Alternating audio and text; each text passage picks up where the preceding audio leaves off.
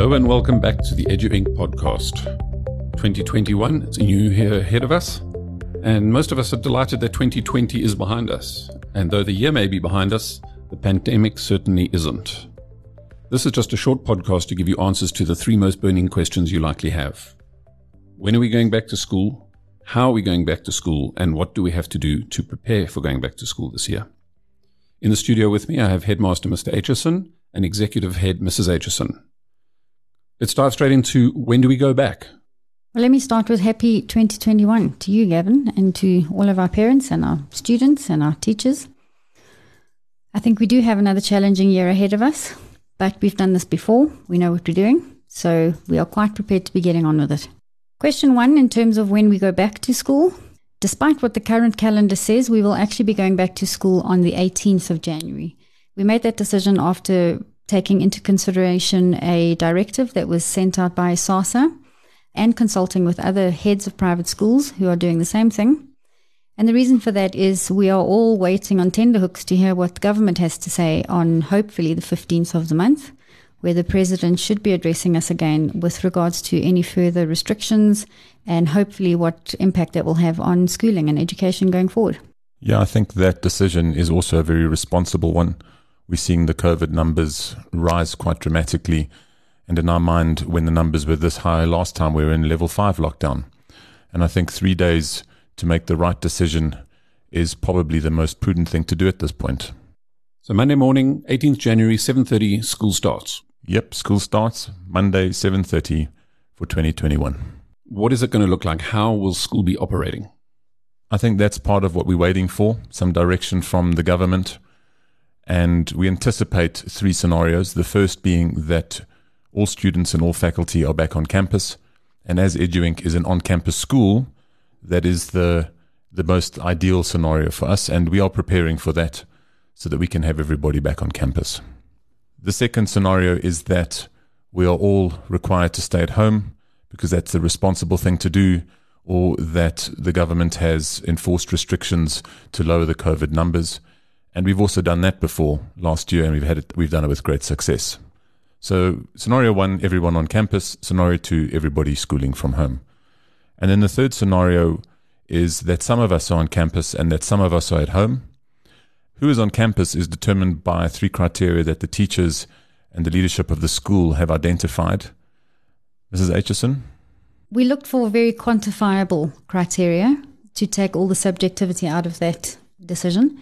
And those 3 criteria are very simply the academic performance of the child, the ability to meet deadlines of the child, and the online behaviors of the child. The online behaviors probably being one of the most important factors, because if those behaviors aren't what we need them to be, it completely undermines the schooling from home process. Agreed. I think that the online behaviors were some of the biggest impedances to academic success last year. And I look forward to learners having learned from their successes academically, and reflect on their behaviors, because behavior is something that we do control and something that we can change. Absolutely. And we've also been doing this for nearly a year now. Yeah. So we know what's required. We know what we need to do to get the job done. Yeah. So let's get it done. Sure. So we know when we're going back. We don't yet know how we're going back, but we have 3 scenarios. And we'll clarify that in another podcast closer to the time of returning to school. And the third thing we want to hear about is, what do we have to do to prepare for going back? Gavin, I think the preparation for going back is the typical physical things like stationery and stuff like that. But I think the preparation is important psychologically, just to get our mindset right about learning again in the new year. And that includes getting your hair cut, boys getting shaved, making sure that they are looking neat and tidy. We're going to be wearing school uniforms in the new year. And that also looks like getting your stationery for the new year. And under the resource section on our website, on noon tomorrow, Friday, there will be a list for your grade of what stationery you required. I think what's also important is that we've been away from campus for a while, and it's important to reorientate yourself with the safety protocols that we put in place, how we dress, what is expected, what we have to bring onto campus, what we have to take away with us, etc. I think those are things that are very important. So just to reiterate again, everybody, follow the hair policy of the school, follow the uniform policy of the school, get your stationery prepared. As you know, we will give you textbooks when you arrive at school, or we'll have them delivered or being able to collect them from the school depending on what the scenarios are. in keeping with the safety protocols, even if we are back in uniform, I'd like to remind you that sabanas, bandanas, hats, etc. are still not permissible. These are the things that the kids take off and leave lying around and that people pick up and touch. So please don't let the children wear those to school. We're talking about the normal blue jeans or golf shorts with their school t-shirts and their closed shoes. While the rest of the school was on holiday, I know you were working very hard on the design process and what the new hybrid classrooms are going to look like. I know a little bit about them. It's really exciting. And I think this is a great opportunity for you to give our parents and children some insight into what they can expect to walk into in the hybrid classrooms. Well, maybe I should give you a little bit of background on that before we go into the actual detail of what they look like. Really in anticipation of COVID not being finished with us, and that it was very likely that even if we do get to go back to school on the 18th of January, there will probably be periods where the children have to be at home on and off. The hybrid classroom has become a very pressing need for all the schools, and a good functional hybrid classroom. So towards the end of last year, we took some of the learning that Mr. Aitchison had taken from his Harvard course. He's been doing a certificate in advanced educational leadership, and we took some of that Harvard training that he's done, and we did a design workshop with our staff where they actually got to prototype the ideal hybrid classroom.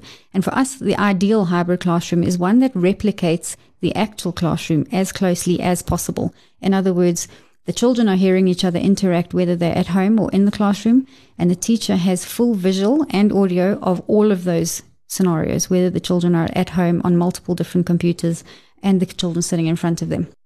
During this process, we identified 3 key areas that we were working on. They came out of the empathy interviews with the students as well as the teachers and faculty. And the first one is that for a successful hybrid learning space or learning from home space, we need to identify technology for communication. The second thing is we need to identify technology for work. And that is different from technology for communication, because we can use technology to communicate and not do any work, or we can use technology to work and not do any communication on it.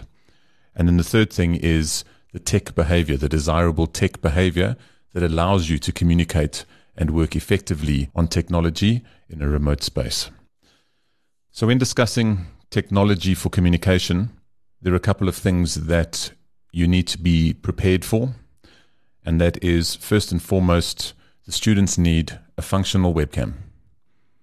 The students also need headphones and a microphone, ideally over-ear headphones, because they'll be wearing them for a long period of time. And no longer is it going to be acceptable for your microphone to be off during class or your camera to be off during class. Effective learning, face-to-face learning, happens when we can see and hear you at all times. It means that your peers and your teachers can read your body language and they can see what's going on. The second thing, tech for work, that is the working space that you need to work. And the first thing that is the most important is that you need a second screen. The reason we need 2 screens is that your one screen will be used for communication, and that is where your class will be online, that you can see everybody in that classroom so that you are participating in it. And the second screen is the screen that you'll use to do work. That is where you're typing a document or something like that.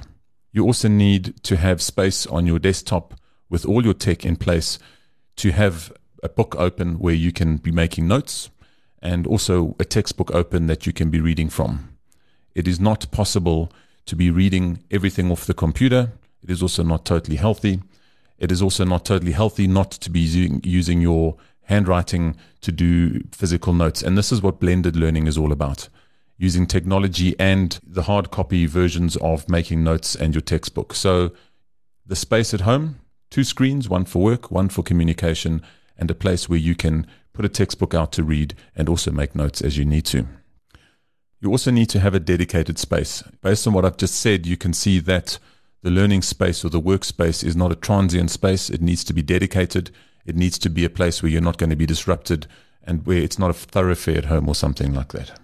Some students may require a printer in that space and a scanner, depending on their personal needs, especially if they are, in mathematics, they are busy writing, for example, and then they would like to send the handwritten note or make it digital so that the teachers can read it. Then they'll need a printer and a scanner to do that. the last thing that is really, really important, and I cannot emphasize that none of this can be possible if you do not have a stable fiber internet line at home. We often find that 3G or 4G wireless is not stable, and I highly recommend that you get a stable fiber internet connection. You need 10 megs per person in the household. If there's one person in the household, a 10 meg line is fine. If there are 10 people in the household, you need a 100 meg line. So if there are 4 people in the household, a 40 or 50 meg line will be sufficient. And I emphasize, without a stable internet connection, you cannot run the tech for communication and you cannot run the tech for learning or for work. And Mrs. Aitchison, if you recall the email and podcast that we spoke about at the end of last year, and I extend my hand again for people who are unsure, please drop me an email and I can help you with those specs and even connections. We are getting the technology at a really good price, and we have the licenses that make it cheaper for parents if they need it. Then the last thing I'm going to talk about is the tech behavior and the desirable behavior. And I'm going to hand you over to Mrs. Aitchison to go through that because she's already touched on it earlier in the podcast.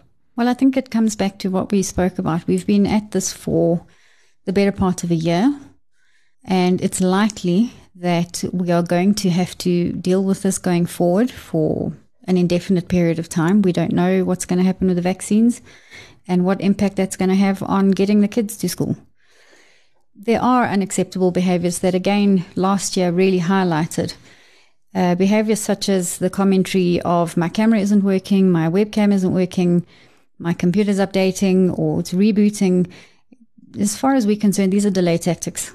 That just demonstrates a lack of preparation. Get up in the morning, switch your computer on. We've said this in a previous podcast, so that any updates, etc., are happening before you sit down and get it going for your day at school. Can I add in, my Wi-Fi connection has dropped. My computer's battery is dead. Because again, it points to a lack of preparation and a lack of dedicated workspace. We do expect that the equipment that the learners are using is up to spec by this point. We've had nearly a year to get this right, so let's make sure that it is right going into 2021. So essentially the type of behaviors we're talking about are the behaviors that delay teaching and learning during a lesson, take away from teaching and learning during a lesson. They're coming from the children who are spending more headspace on trying to circumvent the lesson than actually just being part of it. It's disruptive, it's unacceptable, it is not acceptable in the classroom, and it is therefore unacceptable during schooling from home. I think the easiest way to put it is, in a normal classroom, would you be sitting watching a YouTube video? Would you be listening to music? Would you be surfing the web? Playing Minecraft or Solitaire or whatever game is taking your fancy at this point? The answer is absolutely no. So it is unacceptable behavior for students to be doing it in the digital learning space as well. And on that note, when we do go back to school, even if we are in groups or cohorts, along with the reinstituted uniform policy, we are reinstituting the no cell phone on campus policy. Despite what your children are telling you, parents, WhatsApp groups are not necessary during lessons. Children may not bring their cell phones to campus at all. If parents would like their children to have their cell phone on campus, the parent will be required to submit an application for the cell phone. The only consideration is for learners who are older and who need to make transport arrangements such as Ubers after school. Those learners will be required to bring their cell phones in a Ziploc bag so that we can spray it down before it is handed in and signed in like it used to be. I think this comes to the heart of why we have the cell phone policy in the first place.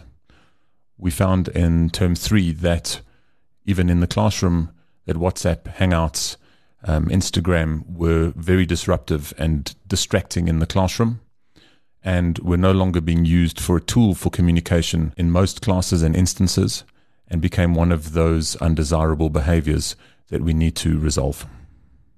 The beginning of the year is always about organization and practical arrangements. We've got some guidance on what we have to do and expect before school reopens. Another podcast will follow this, telling us exactly how we will be on campus.